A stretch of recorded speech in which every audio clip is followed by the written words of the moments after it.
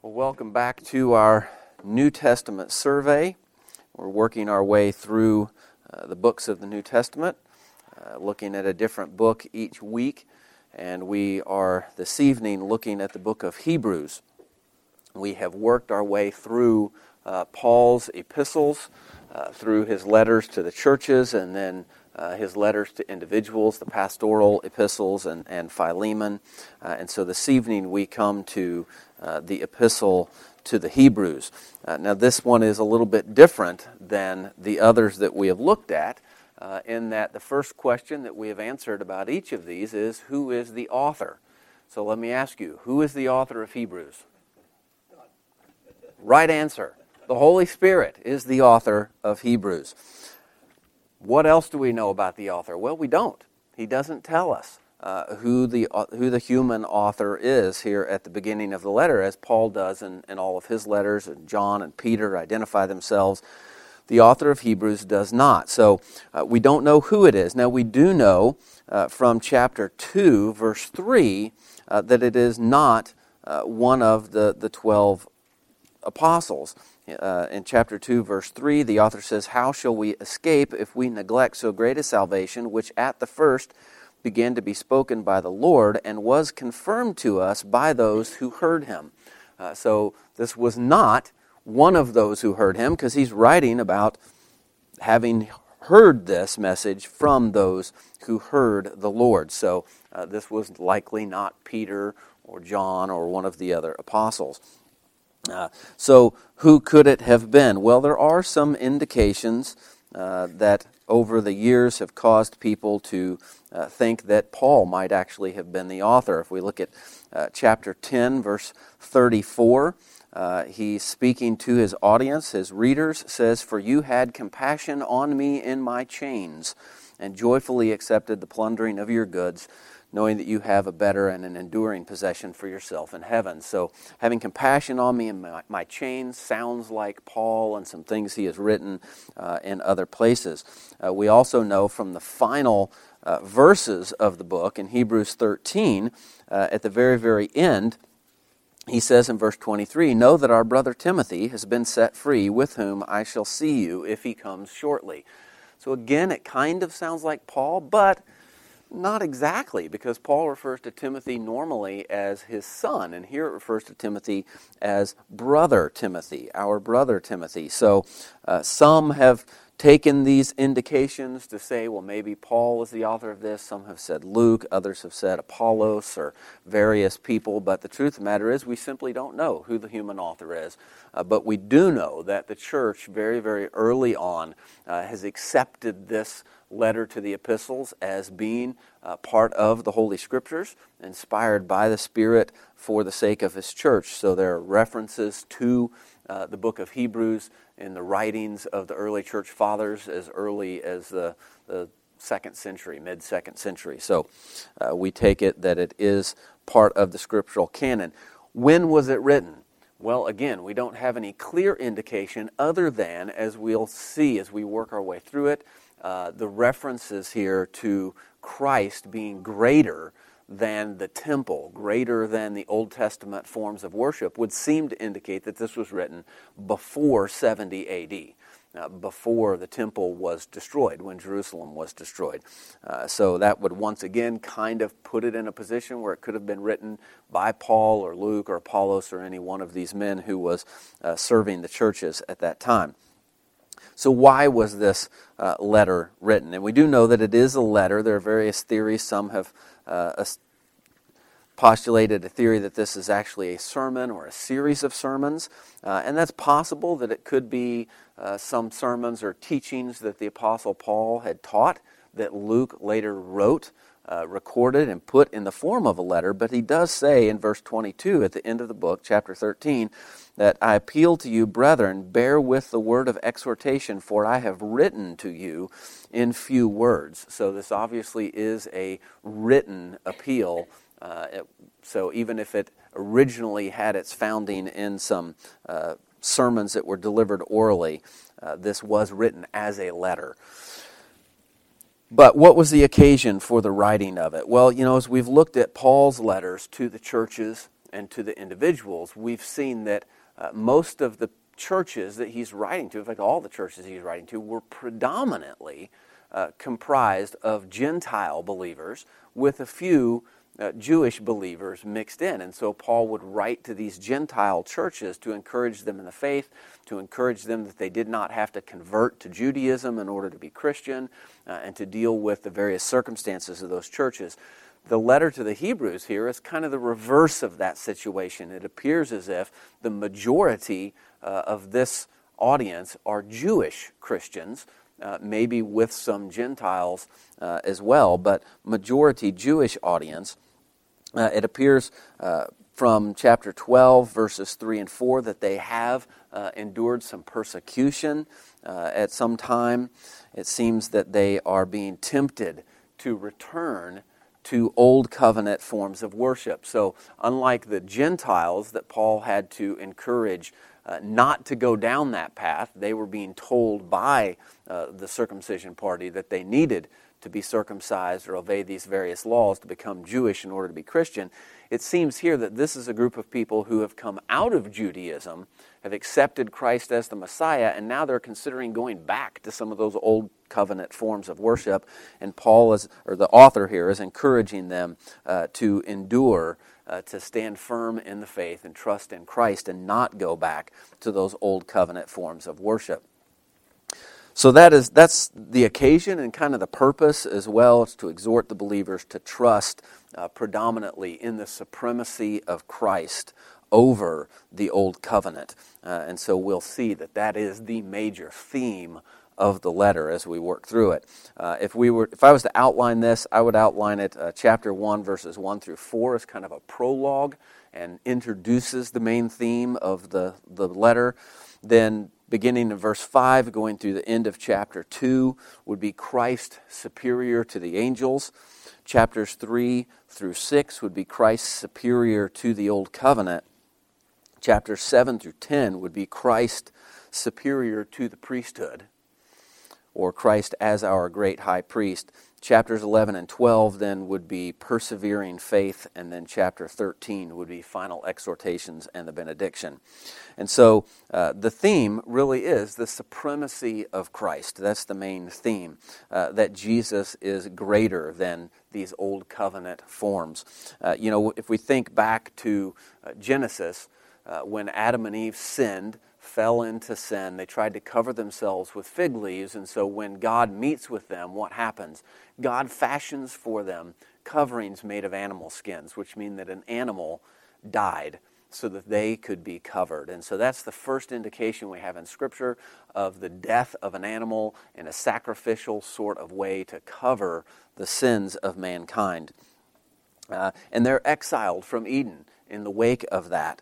Well, as the story continues, and you end up with the nation of Israel, descended from Jacob, comes out of Egypt in exile and is constituted as a nation, Moses gives them the law. And so the book of Leviticus is very consumed with all the various sacrifices that are to be offered in the temple, in the tabernacle, and then later in the temple for the sins of the people. And so there's multitude of different sacrifices that are offered daily, weekly, monthly, yearly, all these sacrifices that are continually offered for the sins of the people. But then, as the story progresses, when we get to the book of Isaiah, even earlier, because we see David making mention of the fact that the blood of bulls and goats cannot satisfy God. But when we get to the book of Isaiah, we find passages like this in Isaiah 53, verses 10 and 11. He's talking about the servant of God, the suffering servant who will come. And he says, "Yet it pleased the Lord to bruise him. He has put him to grief. When you make his soul an offering for sin, he shall see his seed, he shall prolong his days, and the pleasure of the Lord shall prosper in his hand. He shall see the labor of his soul and be satisfied. By his knowledge my righteous servant shall justify many, for he shall bear their iniquities."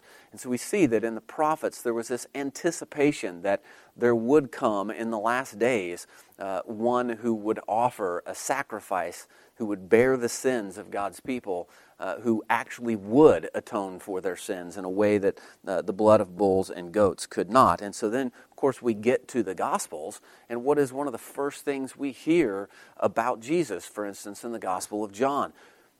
John the Baptist sees Jesus coming and declares boldly, "Behold, the Lamb of God who takes away the sins of the world."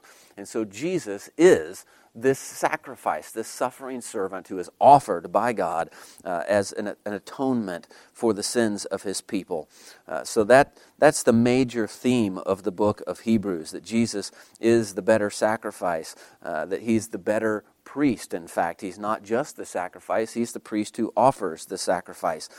So we saw Adam in the Garden of Eden, which served as a sort of temple where God met with man. And Adam was instructed to tend and keep the garden. That is, he was to fulfill the duties of a priest in the temple, maintaining this space where God meets with man. Of course, he fails in this, right? He does not tend the garden. He allows the serpent to come in and to corrupt it with lies. He fails to properly mediate the Word of God to the rest of humanity, allowing Satan to tell his lies and not refuting him and not kicking him out of the garden. He fails in his mission to expand the borders of the garden, to fill the earth, to take dominion over it. And so he's failed in this. He's disobeyed the Word. He's not kept the temple garden pure, and he did not expand its borders. Israel then is constituted as a nation, and we're told in Exodus chapter 15 that they were to be a kingdom of priests.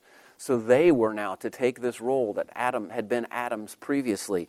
They're entrusted with the Word of God. They are to be priests mediating that Word to the rest of the world. They are given a tabernacle where God will meet with man. They are to keep it pure, and they are to spread this message to the rest of the world. And again, they fail in this, right? They keep it to themselves. They fail to keep their worship pure, and so they fail in this. And they, just like Adam being expelled from the garden, they are expelled from the land. They come back to the land, but then Jesus comes. Christ shows up in their midst, and what does he do? He expels unclean spirits, purifying the land. He expels false teachers from the temple. He is God's word to mankind in all truth and purity. And at the end of the Gospels, as he ascends to the throne, to the right hand of the Father, he sends his body, the church, which is the temple of the living God, to go to the whole world, to expand those borders to the whole world, just as Adam had initially been told to do. And so, unlike Adam or Aaron, Christ succeeds in these things. And so, that is the major theme of the book of Hebrews, is the preeminence of Christ, the supremacy of Christ over these old covenant norms. So I want to look at the prologue in some detail, and then we'll move through the rest of the book a little bit quicker. But as we look at the prologue in chapter 1, verses 1 through 4, let's read this. God, who at various times and in various ways spoke in time past to the fathers by the prophets, has in these last days spoken to us by his Son, whom he has appointed heir of all things, through whom also he made the worlds, who being the brightness of his glory and the express image of his person, and upholding all things by the word of his power, when he had by himself purged our sins, sat down at the right hand of the Majesty on high, having become so much better than the angels, as he has by inheritance obtained a more excellent name than they. So this introduces the major themes of the book. In verse 1, we're told that God spoke to the patriarchs in various ways, and so we think about this. Of course, Abraham is called a prophet. We know that there are various prophets that God spoke through, but even as he speaks his word to the prophets, how does this come about? Through visions. through dreams, through angelic messengers, and through direct communication at times as God speaks to the patriarchs and to the prophets. And so that was how God communicated in the past. But then in verse 2, we're told that in these last days, He has spoken to us by His Son. Now, the last days, of course, is the time period in which we live, the time between the first and the second advent of Christ. His Son being Jesus, who, we are told, is the heir of all things. God has appointed Him the heir of all things. This recalls to our minds Isaac, who Abraham appointed the heir of all things in his household, as a picture of Christ. Adam would have ruled as a king and a priest over humanity had he obeyed, but he didn't. Isaac inherited from Abraham what Abraham had to give him, but he didn't inherit all things. He didn't inherit the land.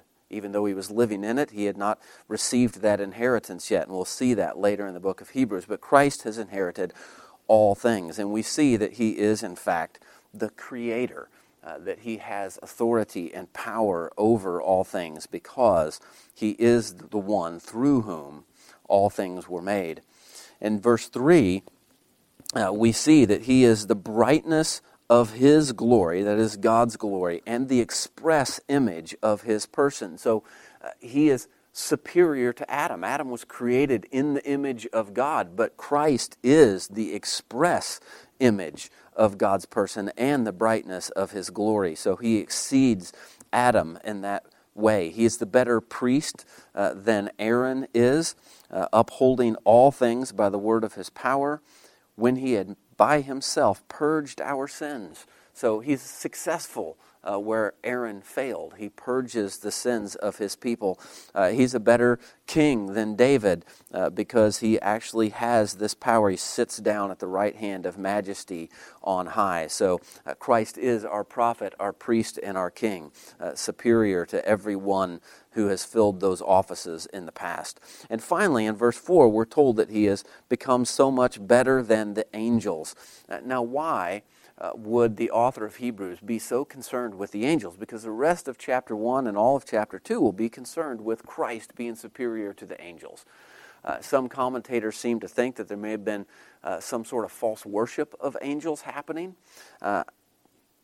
I kind of tend to agree with Calvin on this note and think that's not what was happening, but rather what was going on is that these readers, the people who received this letter, were considering returning to the Old Covenant forms of worship, which were mediated, we're told in chapter 2. Speaking of the Old Covenant, chapter 2, verse 2, he says, "For if the word spoken through angels proved steadfast," and so he's saying the angels were the messengers of the Old Covenant. And so as they're considering returning to the Old Covenant, they're thinking, well, think about all of those miraculous instances when God spoke to people. He appeared to Abraham as in the form of angelic beings and spoke to him. And that seems miraculous, and we want to go back to that. And so the author of Hebrews here is showing us how Christ is superior to those experiences that the patriarchs had. He is superior to Adam, He is superior to Aaron, and He is superior to the angels. And so let's deal with the rest of chapter 1 and chapter 2, dealing with Christ's superiority over the angels. In verses 5 through 13, we see that He is superior to the angels because He is the exalted Lord. In verse 5, he says, "For to which of the angels did He ever say, 'You are my son, today I have begotten you'? And again, I will be to him a father, and he shall be to me a son." So he's quoting here from the Old Testament, from Psalm 2 and from 2 Samuel, quoting these Old Testament passages that Christ is the Son of God from Psalm 2. If you go back and read the rest of Psalm 2, you'll see that the Son there rules the nations with a rod of iron. He takes dominion over the whole earth, just as Adam had been instructed to do.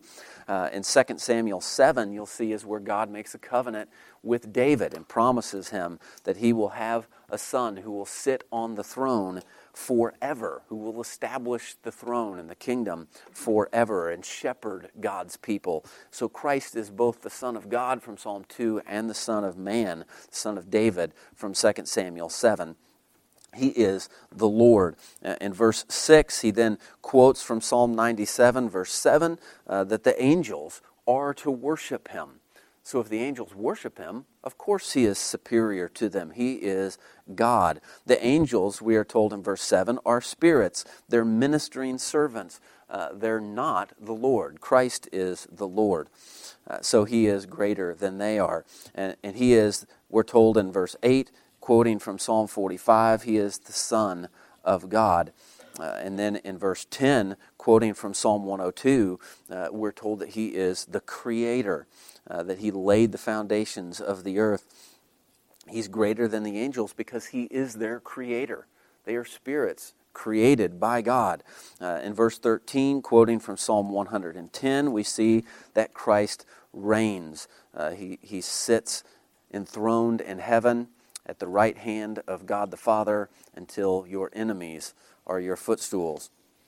Angels are the servants, but Christ is sovereign over all. In chapter 2, then, we begin with verses 1 through 4, which is the first of 5 passages that we'll find in the book of Hebrews that warn us of something. So we have these warning passages. This is the first one here. This is concerned with a warning against drifting away from Christ and back to the Old Covenant. And he tells us that we must pay careful attention to the teaching of Christ and the apostles. Christ will reign in the kingdom, not the angels, and therefore, he says in chapter 2, verse 1, we must give the more earnest heed to the things we have heard, lest we drift away. So we are to carefully consider what we have been taught so that we don't drift away from the truth. So then beginning in verse 5, he begins to address Christ being greater than the angels. And so he says in verse 5 that he has not put the world to come, of which we speak, in subjection to angels. Rather, he has put it in subjection to the Son. In verse 6, he quotes from Psalm 8, which, if you go back and you read Psalm 8, you'll see that it's an anticipation of an Adam-like figure that will come, who will succeed where Adam failed. So G.K. Beale says in the story retold that Christ fulfills Psalm 8's expectation of a coming Adam figure by becoming an obedient Son of Man who rules with faithfulness over God's enemies, adheres to God's commandments, and suffers on behalf of others. And so even though Christ takes on flesh, and so in a sense is made lower than the angels, he is actually superior to them because he is this prophesied figure from the Old Testament. In verses 10 and 11 we see that Christ suffered, and since we are one with him, he calls us his brethren, that we should expect to suffer with him. In verse 14, we see that Christ destroyed the serpent. Inasmuch then as the children have partaken of flesh and blood, he himself likewise shared in the same, that through death he might destroy him who had the power of death, that is, the devil. So where Adam failed and did not expel the serpent from the garden, Christ actually defeats the serpent, just as it was promised that he would do. Interestingly, he says in verse 16, for indeed he does not give aid to the angels, but he does give aid to the seed of Abraham. So stop and think about that for a minute. There were angels who sinned, who fell into sin. They are not redeemed. The demons, the fallen angels who have rebelled against God will suffer for all eternity in the lake of fire. But men who have fallen into sin can be redeemed by Christ because he took on flesh. He became a man that he might redeem us. So he doesn't redeem the angels, but he does redeem those men who are elect of God. And so this is why he was incarnated. And if we think about this, what the author of Hebrews is essentially telling them is these angels you're fascinated with who spoke in the Old Testament to the patriarchs, they're servants. Christ is the sovereign Lord. They cannot be saved. You can, because Christ took on flesh. He didn't become an angel. He became a man. None of the angels did that for you. Christ did. Christ did that for you. So why would you go from Christ back to something that is based on angels as messengers rather than the Son as the messenger. In chapters 3 through 6, he then moves on to discuss Christ's superiority over the Old Covenant in all its various forms. In chapter 3, verses 1 through 6, we see that Christ is greater than Moses. Moses was a servant in the house of God, but Christ is the Son, and it is his house. It is the house that he has built. We are his house, and so Christ is superior to Moses. Of course, Moses was the mediator of the Old Covenant who gave the people of Israel the law of God. So if Christ is greater than Moses, he is greater than the mediator of the Old Covenant. Then in verse 7, moving on through chapter 4, verse 13, we see a second warning is given here, to persevere in the faith, in good works, in order to attain our Sabbath rest. Psalm 95 is quoted extensively and repeatedly throughout this section, where it talks about the first generation of Israel who rebelled against God and therefore were not allowed to enter the promised land. Because of their rebellion, they did not enter the land. They did not enter God's rest. In verse 14 of chapter 3, we see that if we persevere in faith in Christ, that we can partake of God's Sabbath rest in the land. They did not enter, we're told in verse 19, because of unbelief. Then in chapter 4, verse 3, we're told that we who have believed do enter God's rest.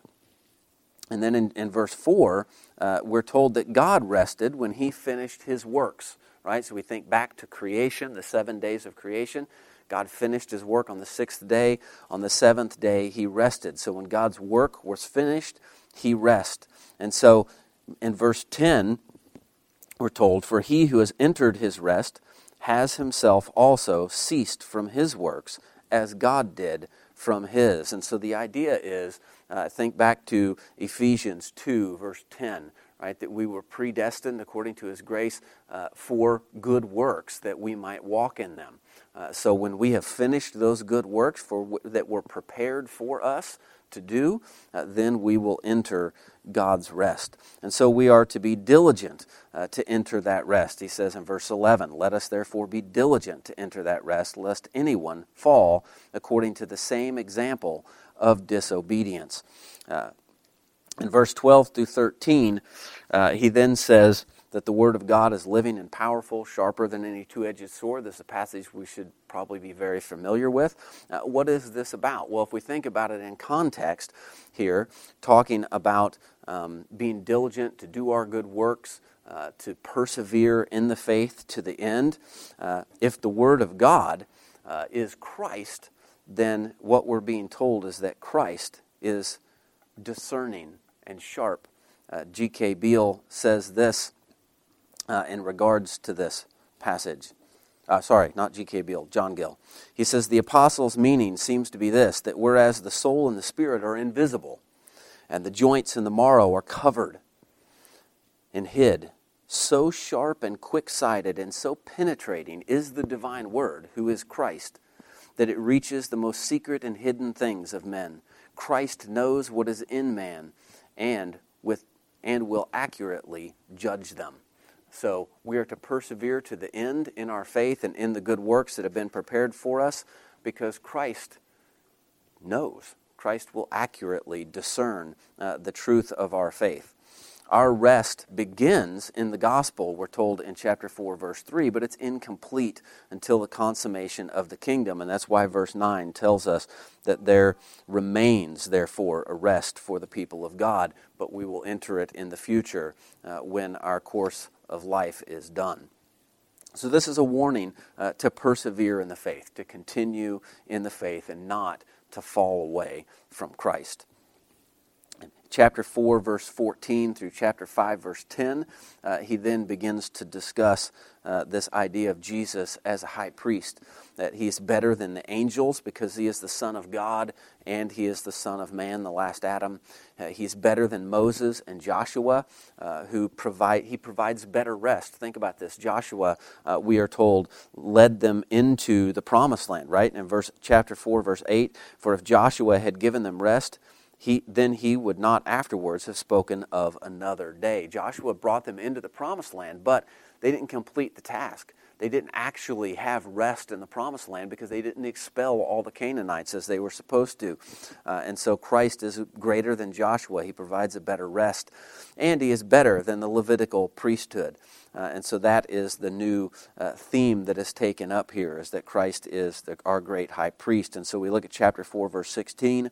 Let us therefore come boldly to the throne of grace, that we may obtain mercy and find grace to help in time of need. Because Christ is enthroned in heaven, we can boldly approach God. And this is better than the old covenant. We couldn't boldly approach the throne in the old covenant. It had to be mediated through a priest who could only once a year go into the Holy of Holies. And now we can boldly approach the throne because Christ is our great high priest. Why would we turn back and lose our access to God? Lose our access to the throne of God.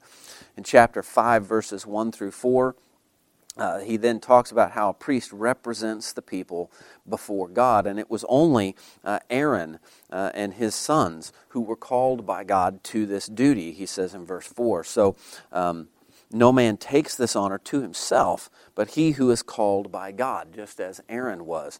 So the priest must be called by God. Well, then we are told that Christ did not glorify himself to become high priest, but God appointed him as a high priest. So it was said of him, "You are my son, today I have begotten you."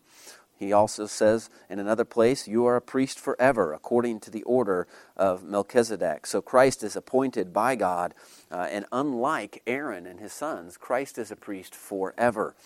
He sits on the throne forever, as was promised to David. He is also a priest forever, after the order of Melchizedek. In verse 9, here in chapter 5, we are told that having been perfected, he became the author of eternal salvation to all who obey him. So what does that mean, that Christ became perfected? That having been perfected? Well, remember what we said a few Sundays ago in our study of Jacob and Esau, when it talked about Jacob being a plain man, and that was the same word that's later translated in the King James as perfect. And we said that it actually means complete or mature. That's what's being said here about Christ. John Gill in his commentary says, having completed his obedience, gone through his sufferings, and finished his sacrifice, and being perfectly glorified in heaven, he became the author of eternal salvation. So when Christ had completed his work, he had authored our salvation for all who would obey him. And so he's called by God as a high priest. He is our high priest after the order of Melchizedek. And we'll say more about that in a moment. But beginning in verse 12, we have another warning. This is our third warning passage, and this one is against apostasy. We're told that the people that he's writing to have become dull of hearing, he says in verse 11.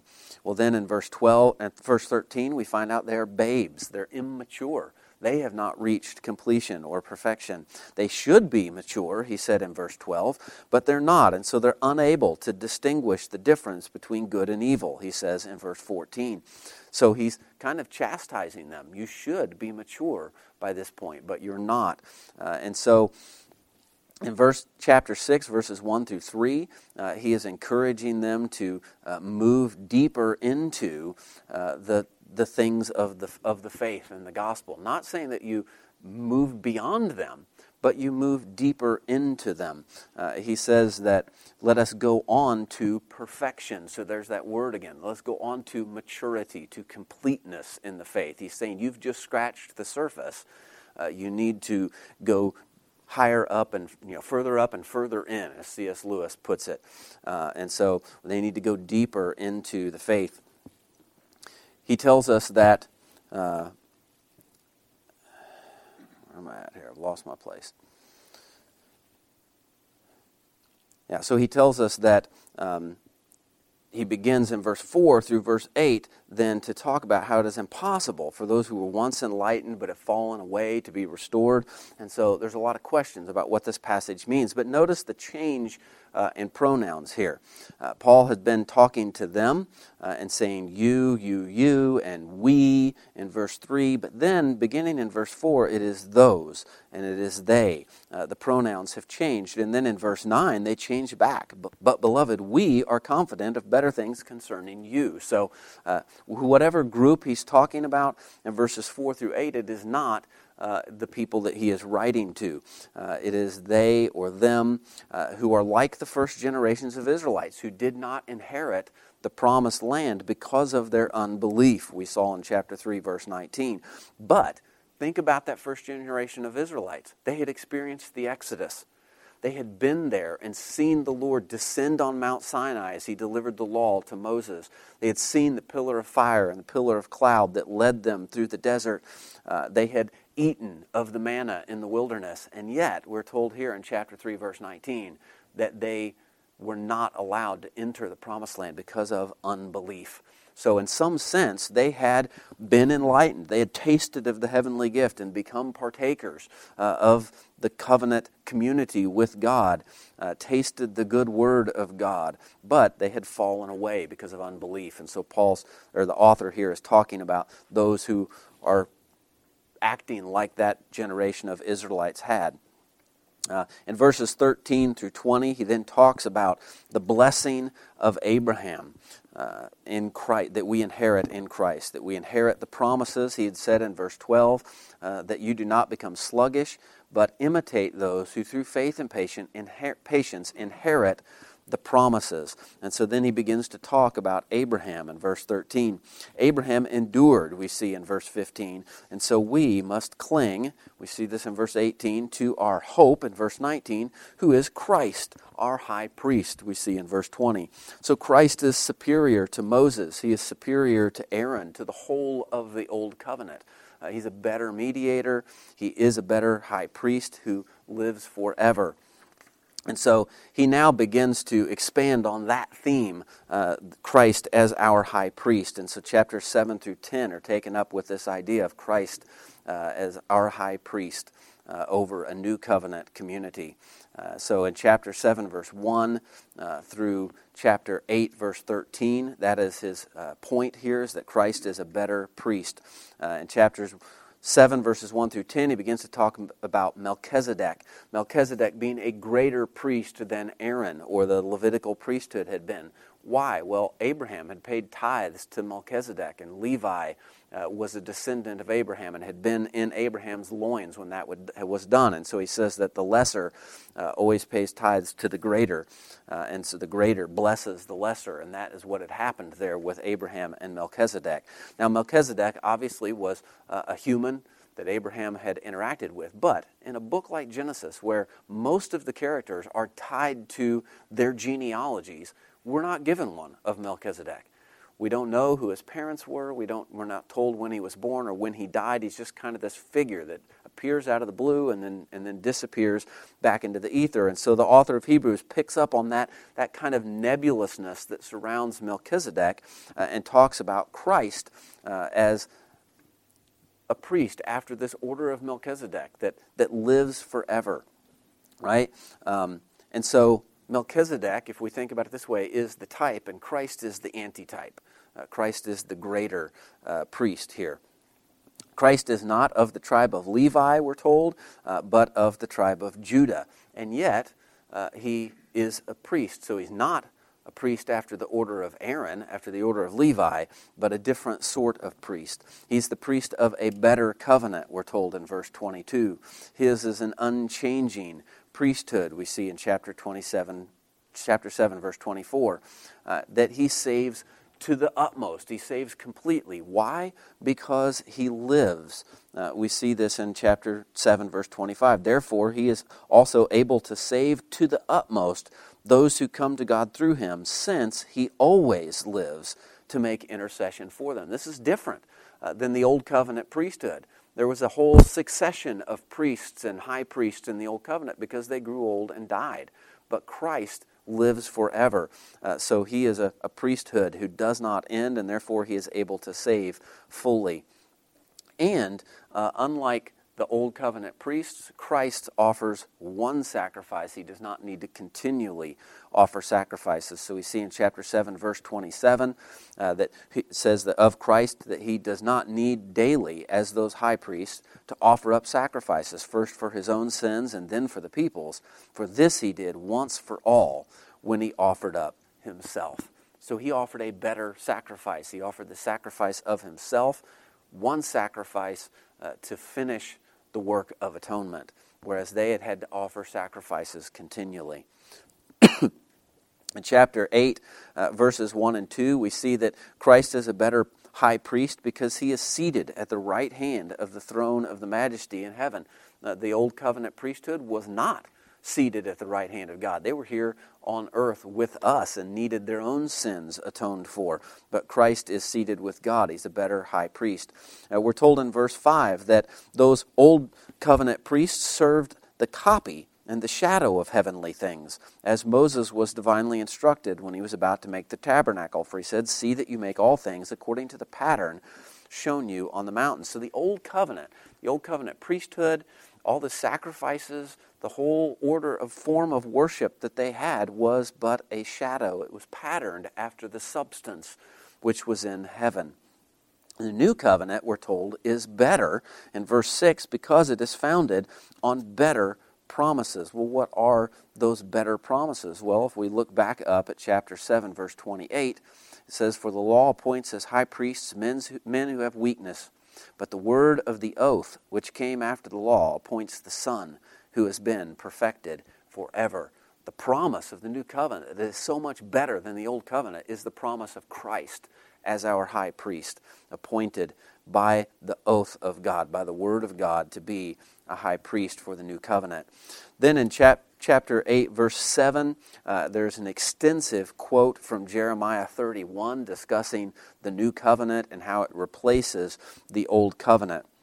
And so we see at the end of this quotation from Jeremiah 31, down in chapter 8, verse 13, it says, "In that he says a new covenant, he has made the first obsolete. Now what is becoming obsolete and growing old is ready to vanish away." So the Old Covenant is replaced by the New Covenant, which is a better covenant with better promises, a better high priest, a better sacrifice. The Old Covenant worship we see in chapter 9, verse 9, was symbolic. It was not the reality. It says it was symbolic for the present time in which both gifts and sacrifices are offered, which cannot make him who performed the service perfect in regard to the conscience. So the Old Covenant sacrifices were meant to point us to a greater reality, a greater priest, a greater sacrifice, a greater temple. In verse 11 of chapter 9 it says, "But Christ came as high priest of the good things to come with the greater and more perfect tabernacle, not made with hands, that is, not part of this creation." That is, that he entered into, we're told in verse 12, the most holy place. He entered into heaven, into the very throne room of God. And so we had seen in verse 8 that Aaron could not. It said that the Holy Spirit indicating this, that the way into the holiest of all was not yet made manifest while the first tabernacle was still standing. So they entered once a year into the holy place to offer a sin of atonement on the Ark of the Covenant, but that was not actually the most holy place. The most holy place was in God's presence in heaven, where the Aaronic priests could not enter, and yet Christ has. And so we see that he is a better priest. We inherit in him, we see in verse 15, and for this reason he is the mediator of the new covenant by means of death for the redemption of the transgressions under the first covenant, that those who are called may receive the promise of the eternal inheritance. And so we're going to get to this idea in just a second, but everything in the Old Covenant was pointing the way forward to Christ. Even the inheritance of the land was pointing forward to Christ. In verse 22 of chapter 9, we see that there is no remission of sins or forgiveness of sins without a blood sacrifice. And then in verse 23 it says, "Therefore it was necessary that the copies of the things in the heavens should be purified with these, but the heavenly things themselves with better sacrifices than these." So the copies were the tabernacle, the Ark of the Covenant, the things here on earth. The real thing was the heavenly things were in heaven, where God is. And so the sacrifices here were copies. They were symbols. They pointed towards Christ as the ultimate sacrifice. And so if you read theologians on this chapter, John Owen and some of our particular Baptist forefathers, they will talk about the Old Covenant sacrifices, the priesthoods, the tabernacle, and the temple were all types. Christ was the antitype at the end of time, who was greater than those things, but the archetype was in heaven. The actual pattern after which they were copied was in heaven, where the throne of God is. And so Christ is able to enter that heavenly throne room, that heavenly Holy of Holies, as the perfect sacrifice for us. And he is offered once, we're told in verse 28. So Christ was offered once to bear the sins of many. To those who eagerly wait for him, he will appear a second time apart from sin for salvation. So, of course, the Roman Catholic Mass is heretical. They are attempting to offer Christ repeatedly over and over again. He has been offered once. He does not need to be offered again. In chapter 10, we then see that the law itself is a shadow or a type, and that Christ is the actual image, the very image of the things. And so it says, "For the law, having a shadow of the good things to come, and not the very image of the things, can never, with these same sacrifices which they offer continually, year by year, make those who approach perfect." So the law couldn't do it. It was a shadow and a type. Christ is the reality. He's the actual image, we were told in chapter 1 in our prologue, the very exact image of God. So the Old Covenant sacrifices could not atone for our sin, but could only remind us. We're told in verse 3, "But in those sacrifices there is a reminder of sins every year." It's not possible that the blood of bulls and goats could take away sin. It was men who had sinned, and so it was a man whose blood must be shed. And so that was why Christ had to become a man, to take on flesh, so that he could do what the Old Covenant could not. In verse 5, the author then quotes from Psalm chapter 40, which David wrote, and David wrote this prophetically, speaking about God, speaking about Christ. And so it says, "Therefore, when he came into the world, he said," so God said this about Christ. Christ said this, "Sacrifice and offering you did not desire, but a body you have prepared for me. In burnt offerings and sacrifices for sin you had no pleasure. Then I said, Behold, I have come. In the volume of the book it is written of me, to do your will, O God." So this was written by David, but was of and about Christ. The old covenant is taken away, we see in verse 9.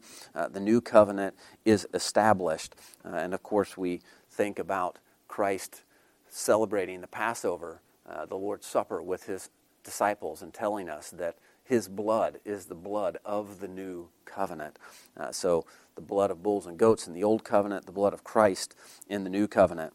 His sacrifice is greater because it is effective and lasting. In verse 14 it says, "For by one offering he has perfected forever those who are being sanctified." So the offering of himself actually does complete our atonement and our sanctification forever. He doesn't have to be continually offered over and over again.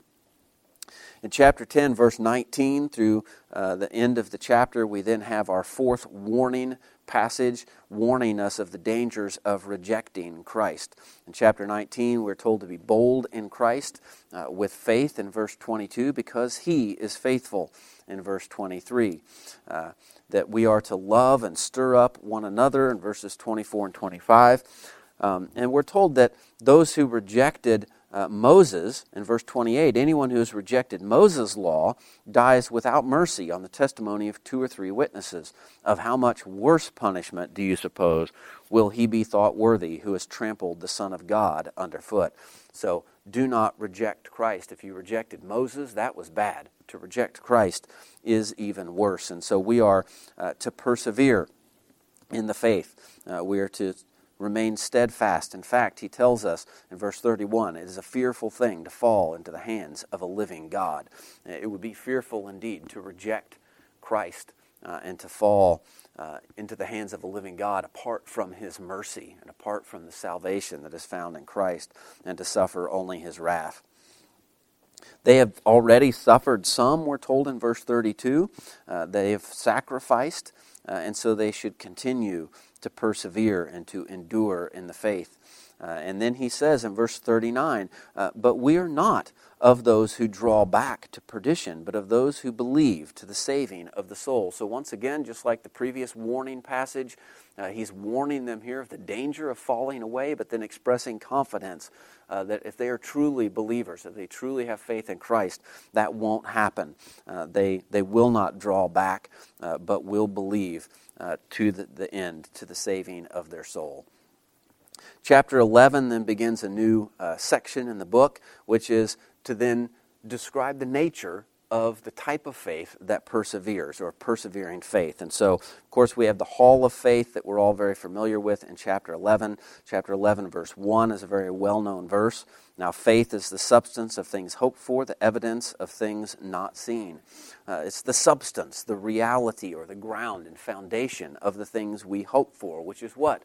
Our eternal inheritance, as he has said repeatedly. It is the evidence or the certainty of things not seen.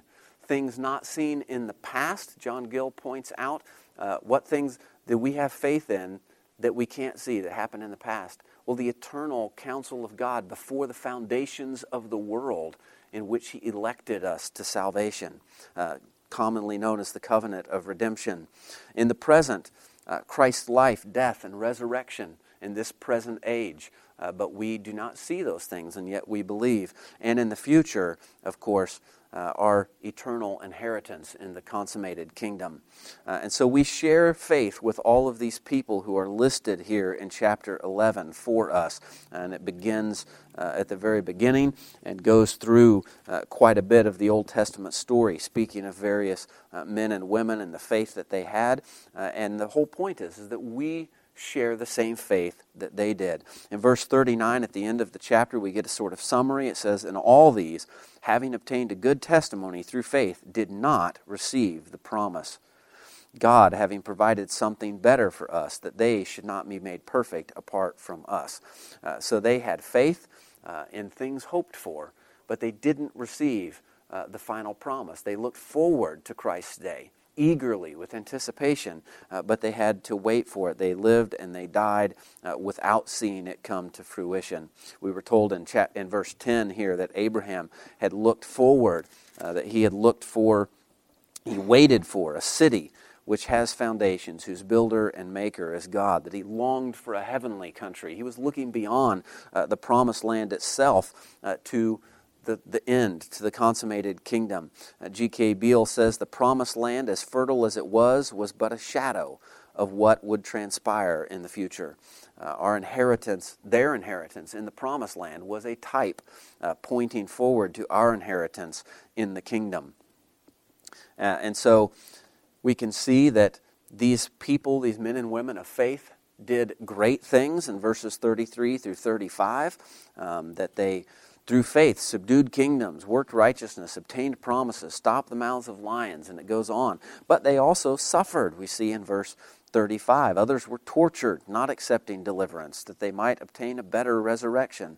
Still others had trial of mockings and scourgings, yes, and of chains and imprisonment. They were stoned, sawn in two, tempted, slain with the sword. So we see that they suffered as well, and so we share their faith. We have the same sort of faith that they do and the same promises, and so we should persevere just as they did.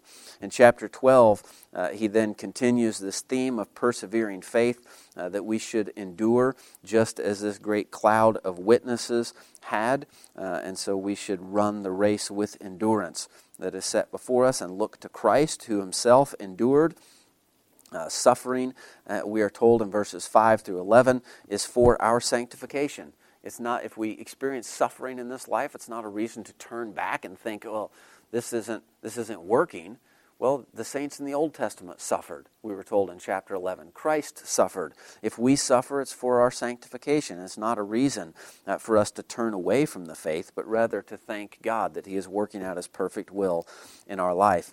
Chapter 12, verses 14 through 29 is the fifth and final warning section, warning us that without holiness, it is impossible to see God. And that through Christ, we have come near to a holy God, and so we must heed the voice of God, serve him with reverence and fear because he is holy. And I want to look at chapter 12, verse 22. He says, "But you have come to Mount Zion, to the city of the living God, the heavenly Jerusalem, to an innumerable company of angels, to the general assembly and church of the firstborn who are registered in heaven, to God, the judge of all, to the spirits of just men made perfect, to Jesus, the mediator of the new covenant, and to the blood of sprinkling that speaks better things than that of Abel." I mean, this is really the climax of the entire book right here. The Old Covenant people had come to Mount Sinai. They had come to these things that we are told are but shadows of the reality that is Christ. And we have come to the reality. Why would you turn back to the shadows? That's his entire argument summed up right there. His final exhortation then comes in chapter 13 and verses 1 through 6, an exhortation to holy living, the holiness without which we will not see God. And so he tells us some of the things that are involved in that, brotherly love, hospitality, all these various things that are part of our holy living. In verses 7 through 9, he encourages us to follow the leaders in the church, to follow their example and their faith, to turn back from false teaching and legalism. And then in chapter 13, verse 14, he says, "For here we have no continuing city, but we seek the one to come." Well, we were told in chapter 11 that Abraham sought a city that was to come. And so our faith is like Abraham's. We're seeking the same thing that Abraham sought. And so we are to hold firmly to Christ by faith, just as Abraham did. And then he closes with this benediction in verses 20 and 21. "Now may the God of peace, who brought up our Lord Jesus from the dead, that great shepherd of the sheep, through the blood of the everlasting covenant, make you complete in every good work to do his will, working in you what is well-pleasing in his sight, through Jesus Christ, to whom be glory forever and ever. Amen." Christ is greater. He's greater than the old covenant. He is greater than the tabernacle or the temple. He is a greater sacrifice than the sacrifices that were offered by the old covenant priests. He is a greater priest than they were, a greater mediator than Moses was. He is the sovereign Lord, not just a servant as the angels were. Christ is greater. So don't turn back from Christ to lesser things. That's the message of the book of Hebrews. Let's pray.